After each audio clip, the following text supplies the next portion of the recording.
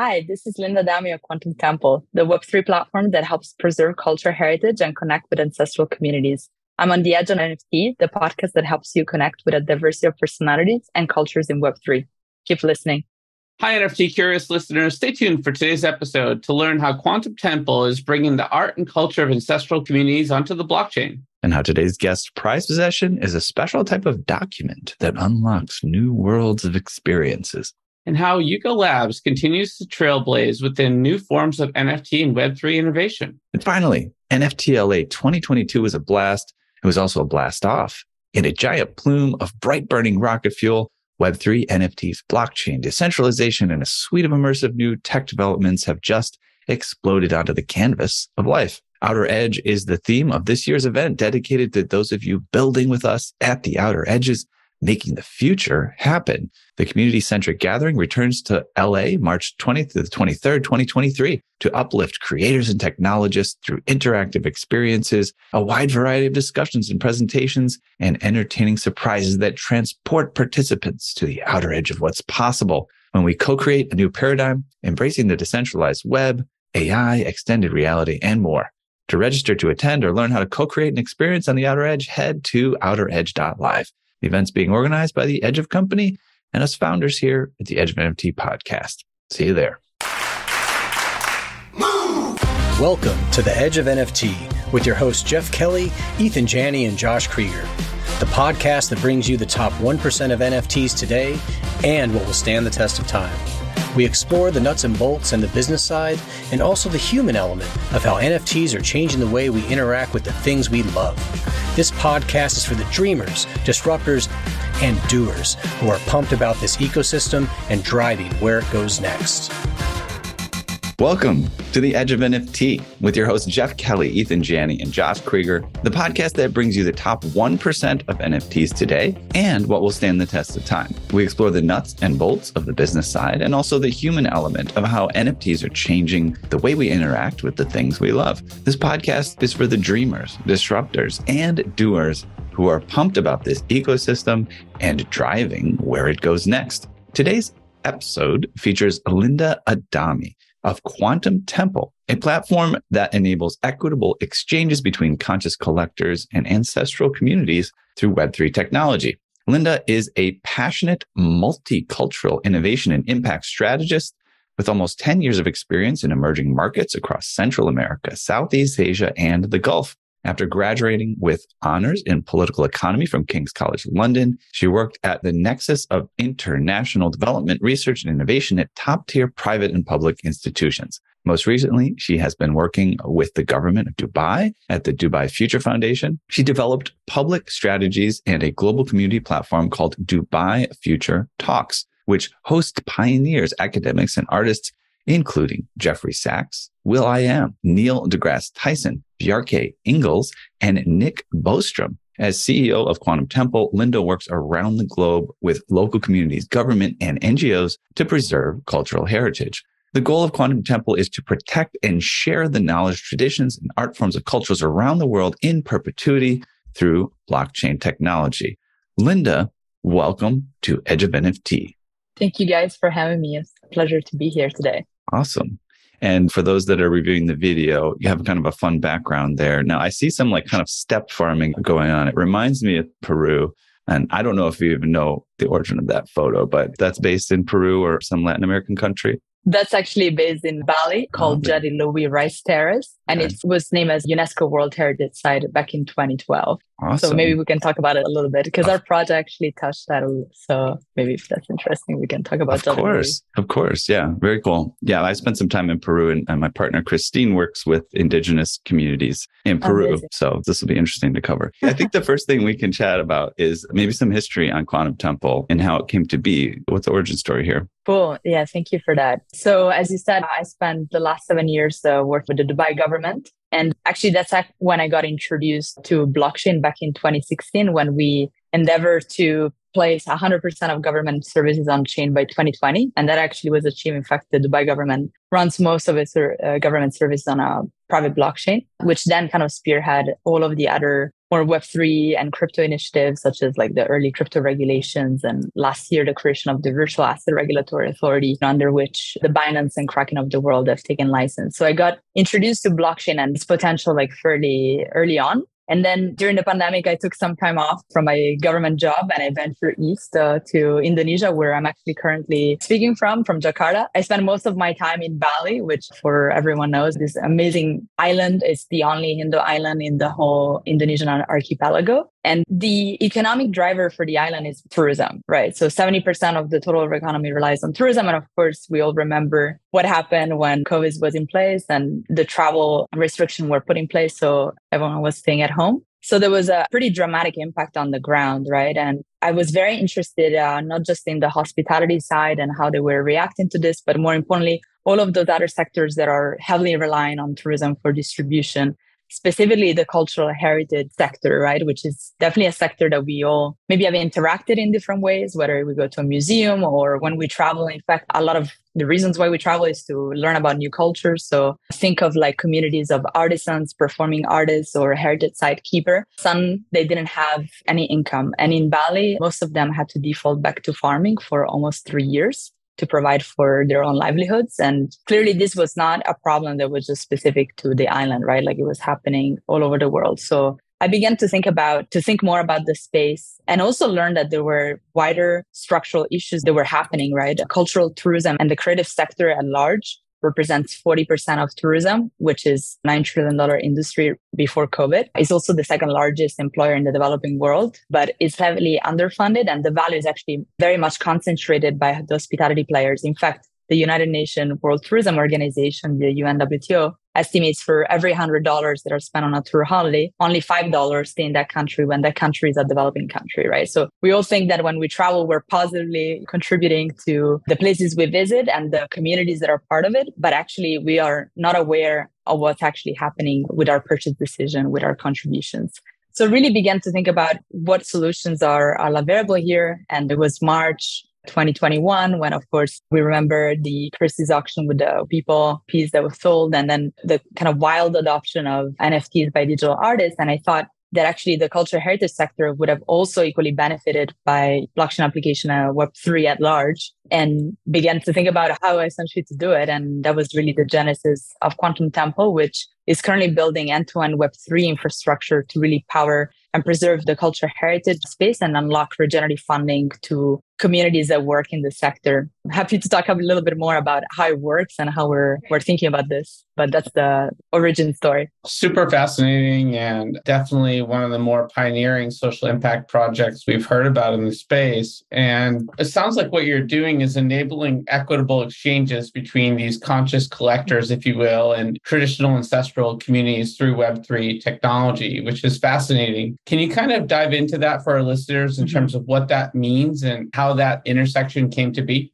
Perfect. Yes. So we have actually built our own native infrastructure. So we are launching actually this month our own multi-chain native NFT marketplace. We currently support both Ethereum and Algorand, and we're going to onboard more L1s later this year. So we've built a specific infrastructure that is catered to heritage. Heritage is a little bit more nuanced than digital art at large, I would say. And it was very important to protect the interest and especially the cultural heritage IP, which we can go into later, to really make sure that we have created a dedicated space and a safe environment to actually pilot this. As we all know, it is heavily unregulated, right? And we really wanted to create, again, a safe space to bring this to market, both for the communities that are involved, that are the custodians of what is called traditional knowledge, culture, heritage IP, and for the donors and the collectors that are contributing. So we've built our own native NFT marketplace. And then the key concept is really about using blockchain for, one, creating immutable records of heritage.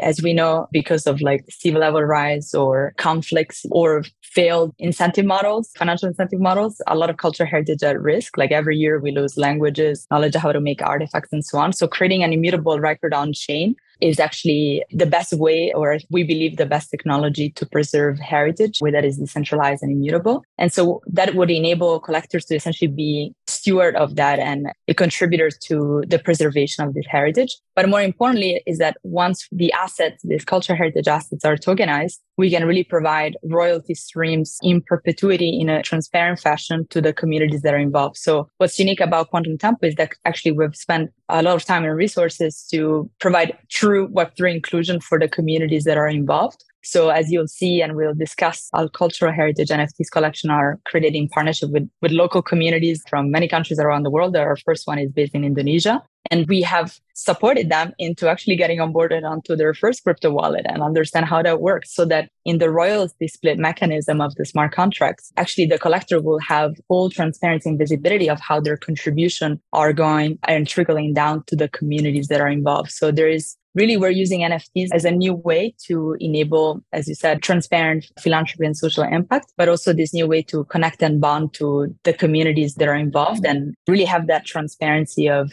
how our contributions are impact and change on the ground. Yeah, it's fascinating to see people working on this. I mean, as someone who's again, traveled to a place where you can interact with the indigenous communities and purchase artifacts or whatever you want to call them, like their handcrafted things. It can be a bit of a conundrum to figure out, is this person I'm buying from, is this ethical? Is the price right? Even if you go to like a market, right? And you purchase something from someone, you could be like, okay, how much should I be spending on this? How much would a local spend? And how much would somebody from another country? Maybe it should be a different price, right?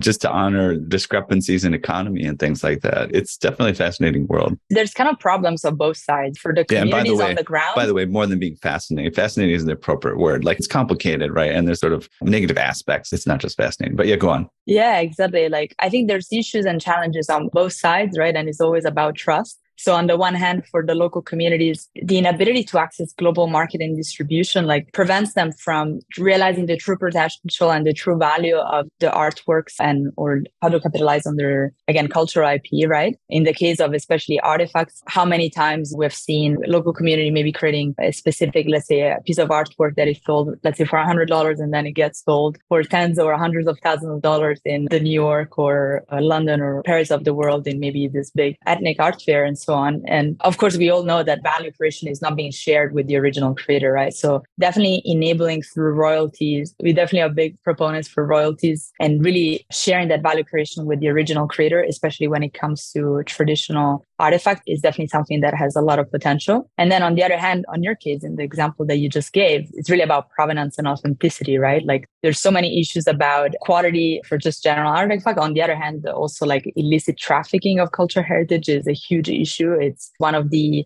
resources that is being used even to fund like terrorism that not everyone talks about. So there's a lot of illicit artifacts that have been trading around the world that have not been properly tracked. So there's definitely a lot of different use cases that are for blockchain being applied to the sector. We're very interested right now in showcasing how this could be a new funding model for especially living tangible and intangible heritage. So providing new alternative income streams in a transparent and accountable way for all the communities that are continuing the practicing cultural heritage. But we have many different ambitions and we see, as I just mentioned, like many different applications that can provide a lot of value. Yeah.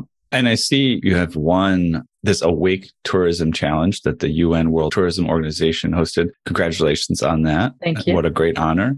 Can you tell us a little bit more about this and how being involved with that affects the vision of the company? Yeah, thank you so much for that. Yeah, the UNWTO is, for everyone who doesn't know, is the United Nations World Tourism Organization. There's many different innovation programs the United Nations is driving, but definitely UNWTO has been really active in driving, especially responsible regenerative tourism. So we're very honored to be awarded, especially to be awarded in the Awake Tourism Challenge for the category of local community involvement. And I think it's a great sign also from a traditional institution, essentially recognize the role of Web3 and specifically in this case, like NFTs in creating positive impact, right? So we're very happy for being there, recognize the award. And there's many different programs that we're going to be involved later this year that we'll be happy to talk about. And it sounds like you're getting the resources and support you need for success, like $2 million in pre-seed funding, which you're using to leverage Web3 for cultural heritage preservation. That's amazing. Obviously, $2 million still needs to be stretched pretty far to make a big impact. How are you going to use these funds for the next stage of the project?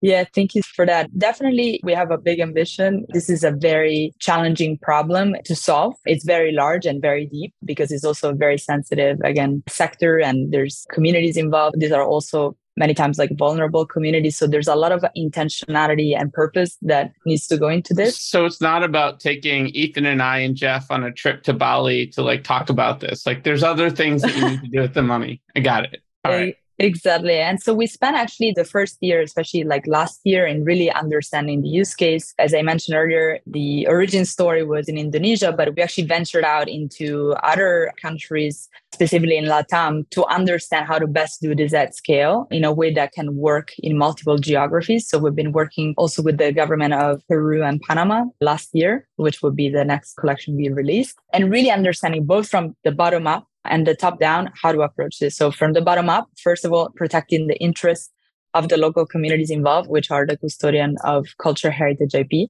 Cultural heritage IP is insanely messy, something that even at the top level institutions involved with UNESCO and the World Intellectual Property Organization, like have not been able to create, a fully comprehensive global framework of how to protect this in a way that is globally recognized. So every country is different. So we're not going to get into any of that. But all of this to say that there's a lot of nuances. And that's why even in our approach, we are creating more of a centralized pilot format to bring this to market in a safe way. And so from the bottom up, we spend a lot of time with the communities, understanding what their challenges are, how they also saw this really being positively contributing, providing solutions to their own use cases. Because again, cultural tourism is very vast. There's artisans, there's heritage sites, performing arts, intangible heritage. And then on the other hand, working with the government institutions in those countries to also understand the boundaries of the law. So for example, in Indonesia here, we have been working alongside the Ministry of Tourism and Creative Economy. In other countries, we work with the Ministry of Tourism and Culture. Depends. Every country also is different. And really understanding from their side, their view on Web3, their view on NFTs and how to vertically integrate it into their own sector. The good news is that actually there's a lot of excitement, especially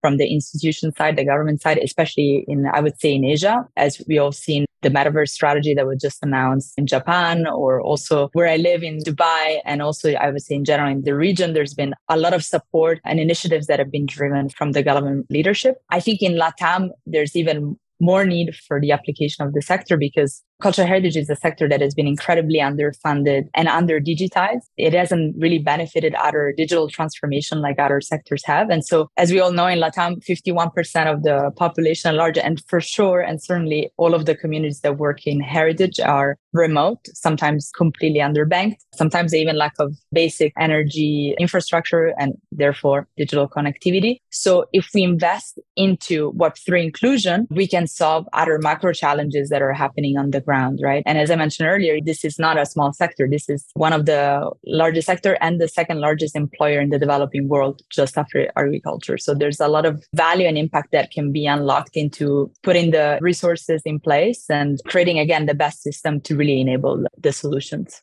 Yeah, it's such a complicated world, and anything like that, we get to put like a pretty face on it, but I'm sure it becomes quite stressful sometimes, right? To just navigate all the details. And so it's really great to have folks like yourself taking on the challenge. You have this NFT, it's an NFT collection, right? Path to Alango. It's inspired by Balinese culture in Indonesia. Tell us about it. Is it launched yet? When will it launch? What should we know about it? Amazing. Yes. Congrats on pronouncing that right.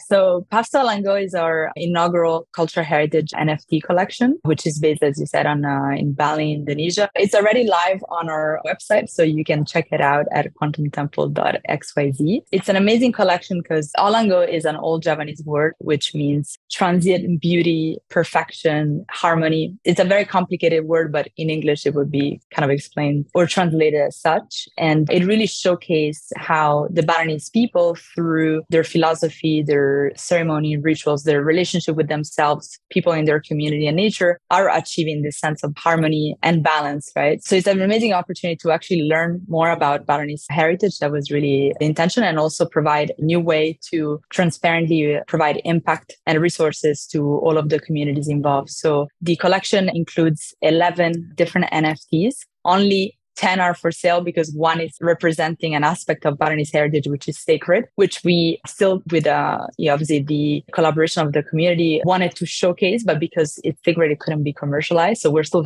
showing that we can use the blockchain to create immutable records of heritage, but necessarily being also respectful of those aspects that in fact cannot be commercialized. And this NFT collection was created in partnership with 11 different communities. And we're very proud that actually, besides being a small initial pilot, we're actually impacting more than 6,000 people. And we've been onboarding those communities onto their first crypto wallet as well. And also starting the blockchain education and onboarding from their side, which is also very exciting. So we are literally launching that. Is being launched next week, and the auction will run throughout until the end of next week. We're also doing a big launch event and live auction in Paris on March 21st during Paris Blockchain Week. So definitely recommend to check out our socials for all of the developments that will happen there. Awesome. Yeah, we're doing this episode right in time. By the way, what is their first wallet? Is it like a MetaMask on a smartphone? What happens to be folks' first wallet in these communities? Does it vary? Totally.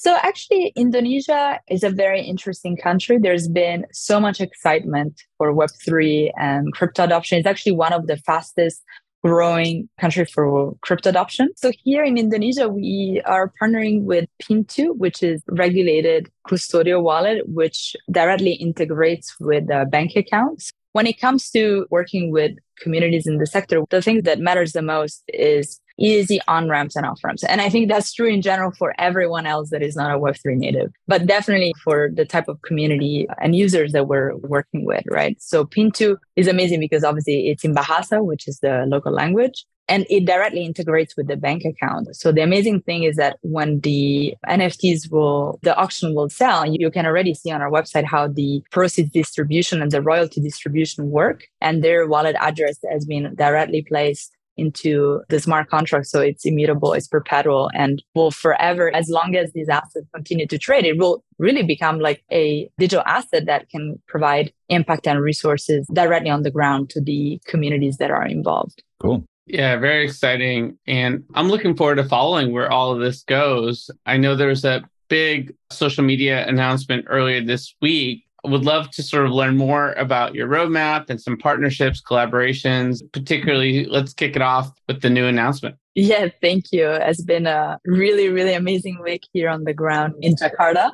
So we announced earlier this week on Monday our MOU signing with the Ministry of Tourism and Creative Economy of Indonesia. This was a very important milestone, obviously, for us as a Web3 startup, but more importantly, I think for the sector as a whole, because we believe we're probably the first company in the space to have signed a collaboration of this kind with a formal institution as a Ministry of Tourism. Specifically here in Indonesia, it is the first time that the government has actually formally recognized a specific NFT project. Clearly, regulation is in place when it comes to crypto, but there's no regulation when it comes to NFTs. So really, this was a very significant milestone also from their side in recognizing NFTs for this use case as a big value add for the digital and creative economy. And so we're going to be working together. Obviously, outside of the Paps Falango is obviously our first pilot project, which we're super excited about bringing to market and make it very successful. But there's going to be many more collaborations that are already in motion that are coming out of this MOU. So very excited to announce those in the due time. And where does all this go from here? Like, if you could wave your magic wand and paint the future, where would you like to be with Indonesia in 2 or 3 years? Yeah, I think so. We have different kind of like NFT initiatives that we are launching this year. The Culture Heritage NFT collection of Paps Falango, again, is the first pilot. And it's also like one of the types of NFTs that we're piloting this year. I'm not sure why this keeps happening. It's a light in your house, like the bulb. You just have to turn it off and on again. I'm curious too. I'm kind of like that fix-it guy. I'm like, oh, I could fix that. I think actually this is a reserve energy. It's for a good cause. It's for preserving energy, but it hasn't happened this week. Maybe I need to keep moving in the call. Oh, that's what it is. So they know that I'm here. Yeah. All right. Yeah. It's one of those rooms where if you don't move too much, the light goes off. Yes. Exactly. But it hasn't happened this week. And maybe I was more animated in my team calls, or I don't know. We need to do some calisthenics here. All right, go on. What's your vision, long-term vision here, as Josh asked? Yeah. I think we're very interested in the notion of creating also digital twins for cultural landscapes and heritage sites. So like in really enabling this new form of like, if you will, digital tourism, where depending on your background, everyone can have access to this amazing experience. Not everyone can travel, right? For different reasons. It could be economic reasons or health reasons, or sometimes like cultural or visa issues. We're fairly lucky, in the West, like we don't really think about this because we have very strong passport and it's so easy to get on a flight and go anywhere we want, but like it's not really the case for everyone. So what if like we could create a world that was accessible to everyone and everyone could learn about new cultures and also provide, again, a transparent framework to see how these experiences and immersive experiences can positively contribute the stakeholders involved, right? So I think there's a lot of potential there, and we're very excited to actually bring some elements of that direction and vision like later this year. Can't announce that yet, but we're working with an amazing Web3 partner to start building that vision and start building our own first quantum temple space. And so kind of building almost like a world of worlds where you come to quantum temple, you can learn about all the things that we're doing. And then suddenly you're going to be able to access all these like sub worlds that we are slowly kind of like exploring and learning together. That's really interesting stuff. So an amazing partner that you can't announce. What way is it amazing? No, you don't have to give away too much. But let's have the final question here in this segment because we want to get on to quick hitters. I'm curious what other projects besides what you're focused on that you've been following in the Web3 space that excite you? I would say bias because I follow a lot of the things that are happening in refi, right? Like I think a lot of us that are more maybe in the impact vertical, we all kind of follow, this initiative. I'm generally like very intrigued by the different use cases that are coming to market, and specifically in refi, how the technology is being used for the right purpose. I think in general, especially after the hoops of like the last year, the whole space has been called to maybe greater integrity and purpose. And I think these use cases are very much needed to reestablish that trust in the ecosystem. So of course, there's a lot of projects in carbon or like ocean reforestation or transparent philanthropy or just general inclusion, right? Like I think, again, Web3 is still fairly male dominated and very much skewed to certain regions of the world. And I think we're a big fan of those that are trying to equalize it and make it more accessible for everyone. Awesome. Well, Josh has been working very hard to make sure we have plenty of women represented at Outer Edge. So we're excited to be a part of that. Well done. Excited to have you on the program. You have questions about blockchain? Like, how big of a block can you chain without throwing out your back? Or if you receive that chain letter, how did you block it? And does blockchain taste better barbecued or deep fried? Luckily, you don't have to ponder these quandaries alone anymore because Blockchain Training Alliance is here to answer them and also train you in real-world blockchain issues that will impact your business's bottom line and orient it future forward along the ley lines of the most important tech humanity has perfected since harnessing atomic energy. If you're into those sorts of things, Blockchain Training Alliance is a top leader in the field, counting among its clients IBM, Microsoft, Disney, Morgan Stanley, and many more, and offering a wide array of technical and non-technical courses. Whether you're a computer neophyte training for an incredible career in this new space, or a coding expert honing your skills, Blockchain Training Alliance will help you steer your ship home safely, filled with treasure. Arg. So hurry and sign up for the Blockchain Training Alliance course that best fits your needs at blockchaintrainingalliance.com. Use discount code EDGEOF for 50% off and start your next block today. All right. Well, let's move on to Edge Quick Hitters. This is going to be really fun. These are fun, quick way to get to know you a little bit better. 10 quick questions. We're looking for just a short single or few word response, but feel free to expand if you get the urge. Are you ready? Hopefully. Nice. I'm kind of nervous about this. It's not going to be hard. You could make stuff up if you want. Can't remember. But Okay, yeah, good. whatever. What's the first thing you ever purchased in your life? Oh my God, it got to be pasta or pizza because I'm Italian. All right, great. That's a great answer. Yeah, I was trying to figure out where you were from early. Folks can check out the video and listen to your accent. I'm pretty good with accents, and you could have been from any place. Yeah. I guess with all your travels, it's got diluted. What's the first thing you remember ever selling in your life? Probably it was Not pizza or pasta. The BB. No. It was a phone. It was a phone. A phone, like a smartphone? BlackBerry? The BlackBerry. A BlackBerry. Remember BlackBerries? Do we still have BlackBerries? I invested in that company and it totally went to crap.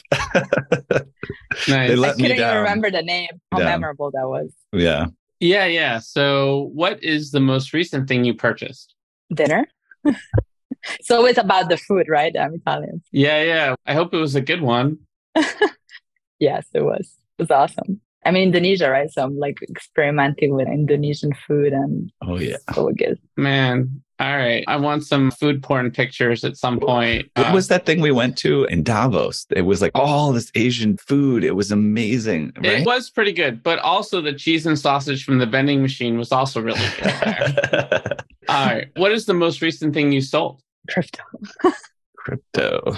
There you go. Just divested out on some positions. Not all, for sure not. Yeah, that's the question. What did you sell? Cannot. You can't say. You can't say. All right. No financial advice on this episode, Ethan. Come on. Exactly. All right. Sounds good. All right. Question number 5. What is your most prized possession? Definitely my passport. All right. I like that one. That's a good one. No, we haven't gotten that one. It's a great answer. Number 6. If you could buy anything in the world, a digital, physical, service, experience that is currently for sale, what would it be? Teleportation. You can't buy that. I mean, I feel like you can teleport a couple molecules these days, like if you want to do that. But that's why we're building the quantum temple, I guess. Okay. All right. Well, we'll take that. It now? Should we accept that answer, Josh? Teleportation? Yeah, I think that works. I mean, we're going towards the outer edge here. Why not? Exactly. All right. If you could pass on one of your personality traits to the next generation, what would it be? Patience. I need one for also my present self. No, I'm joking. On the flip side, if you could eliminate one of your personality traits from the next generation, what would it be? Stubbornness. I'm also Taurus, so. Yeah, that could be a tough one. Sometimes it's productive, but sometimes maybe it could be balanced more. I get really annoyed with stubborn people. Just like, when are you going to give up? But they're also, the stubborn people are the builders of the future. So they just don't quit. Yeah. And there's no such thing as a stubborn person. It's just a personality trait that comes and goes. So we're fine. All right. Next question. This is a relatively easy one. What did you do just before joining us on the podcast? It's on a pretty exciting call with the rest of the team, just getting everything ready for launch and just like pushing everything forward for a big day, March 21st. So very nice. All right. And then final question. What are you going to do next after the podcast? I hope I'm going to go to sleep. It's like midnight 30 here. Well, listen, the lights keep going off. If you just stay still, it'll be relatively easy to go to sleep. We'll see. I'm still working at EST time zones, but that's hard. I think the light is helping. So, Ethan, I have a bonus question today. Go for it. Okay. Yeah. So, as someone who's done a lot of traveling, Ethan and I both have done a lot of traveling. I'm particularly curious, what is your fondest travel memory that got you inspired to sort of forge the path that you've gone down since then? Yeah, it's a good one. It's a long one, though. Can I make it 1 minute? Give it a shot. Yeah, when I was 17, All right, we're out of time. Let's go on to the next segment. No, just kidding. All right, go ahead. Yeah, when you were 17. When I was 17, I did 1 year study abroad. And actually, I went to Honduras, Central America, to San Pedro Sula, which is a pretty rough place for everyone that knows about it. But it definitely taught me a lot and was definitely an instrumental part of my kind of the future trajectory that manifested after that. So I wouldn't say it was like the best, but it was like one of the most kind of like instrumental that kind of then determined kind of like everything else. So I was very grateful for the opportunity. Yeah, for sure. Those early experiences make a big impression on us. All right. Yeah. Well, that was quick hitters. You survived. You didn't teleport to some other place to try to escape. So we're good there. Next segment, we're going to cover here. I think we have time for a couple hot topics. What do you say, Josh? Let's do it. We haven't been able to do hot topics very much lately. We're very busy. But okay, so the first one, Vitalik Buterin has an NFT collection. Quadratic funding drop pulls in billions. So the NFT collection, which celebrates Ethereum creator Vitalik Buterin's contributions to a popular Web3 funding model, was created by Meta Label in collaboration with Web3 funding platform Gitcoin. Open Edition Mint launched on March 1, but NFT traders may have missed the memo before today when secondary sales suddenly ripped following the end of the initial sale period. I don't know if that article, people will be listening at a later date, but recently, right, this happened. Josh, had you heard about this? What do you think? So I didn't know about this, but it's super cool. Vitalik Horvatak, he's been brought into so many sort of meme coin projects, and people throw these things in his wallet that he has no sort of knowledge or association with. It's actually quite cool to see him get out there and do something on his own to sort of move the industry forward. I'm excited to check out this collection. Yeah. How about you, Linda? What do you think? Is this something that you're going to go grab or pay much attention to? Or what do you think? Yeah, I think like I'm fascinated with the intersection between NFTs and like governance. In this case, the funding of public goods. So there's potential. Like I'm just not sure, like because obviously Vitalik is involved and everyone is involved. Like this has been seen more as another amazing opportunity to come in and create value. But actually, the intention, I'm not sure how the intention was kind of really fully realized by the people that have really got pulled into it right away, right? So we'll see kind of like what the impact of this will be kind of like in the long term. But in general, I think there's definitely potentials in quadratic funding and again, the intersection of Web3 and governance. So yeah. Anything else, guys? Or should we move on from that one? You want to cover another one, Josh? Sure. Let's do it. Let's do a Yuga Labs one here. Why Yuga Labs' embrace of Bitcoin NFTs. Actually, we haven't had too much time to talk about Bitcoin NFTs and ordinals here. So this is good. Is a big deal. Couldn't be a more interesting time. Bitcoin Yuga Labs, the $4 billion company behind the Bored Ape Yacht Club non-fungible token series, generated $16.5 million from its first NFT auction using the ordinals protocol on Bitcoin. These 288 NFTs, part of a collection called 12-Fold, created shockwaves the crypto community on Tuesday. The company announced its plans to launch the project last week, a move that should not be understated. Well, it's all over the place. I'm hearing about ordinals, and we were asked about it, you and me, Josh, on a Twitter space yesterday, kind of what we think about what's going on there and how it might be a part of Outer Edge and things like that. Have you gotten ordinal yet? I certainly don't. I have not had time. I've been so focused on the Outer Edge in just a few weeks, but I did go to an ordinals meetup in ETH Denver and learned a lot about sort of this unique immutability component that has to do with sort of inscriptions. And I think one of the more interesting elements of the CoinDesk article is that the ordinals project has tipped the number of non-zero Bitcoin addresses to an all-time high of 44 million, which is really interesting. And certainly we've seen in the past that Yuga is definitely a beacon of future innovation for the industry. It's really hard to deny paying attention to anything that Yuga does and what kind of breadcrumb trail may sort of be created as a result of that. So I think we'll see other major players jump into this particularly nascent area. Of course, there's going to be some Bitcoin maximalists that aren't as happy about what's going on here. But when we're talking about immutability, it is very cool what's possible with the ordinals project.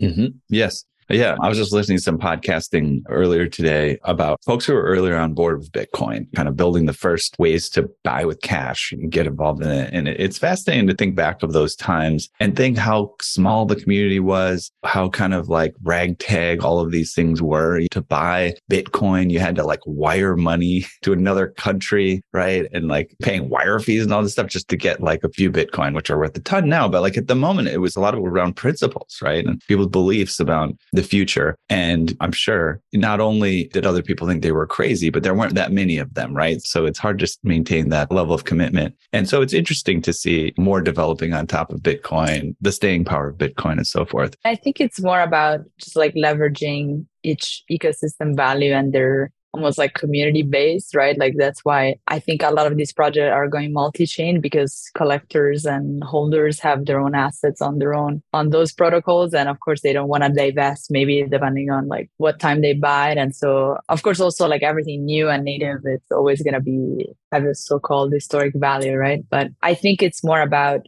different projects trying to tap into new community growth tactics, right? Then that is underlying core of this initiative. So I think it's mostly that. That did come up yesterday when Josh and I were talking about how the communities vary, right, between the different types of NFTs, and they had their functionality. Exactly, right? Like each ecosystem has its own adopter with their own kind of like values and beliefs. And so I think it's interesting to see how projects that maybe started on one protocols are shifting around and creating more almost like protocol specific initiatives to tap into those new community segments that they might want to attract to. For sure. Yeah. So I think we had another hot topic on the agenda, but let's skip that. Let's start to wrap up. Hey there, NFT Space Cadet. Let's zoom in on the globe from outer space today to Abbot Kinney Boulevard in Venice Beach, LA.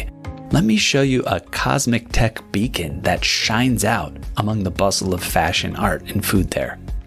It's a thriving software dev, data science, and design studio known as AE Studio, where scores of the sharpest minds have come together to help founders and execs create software and machine learning solutions that are not only profitable and increase our agency as humans, but that give us that warm, fuzzy feeling that elegant tech so wonderfully does.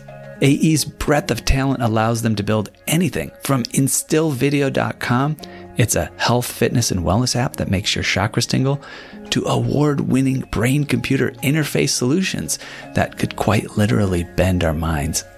Oh, and keep an eye out for Token Runners, their NFT white label marketplace, as well as our highly anticipated NFT drop, Boomer NFT.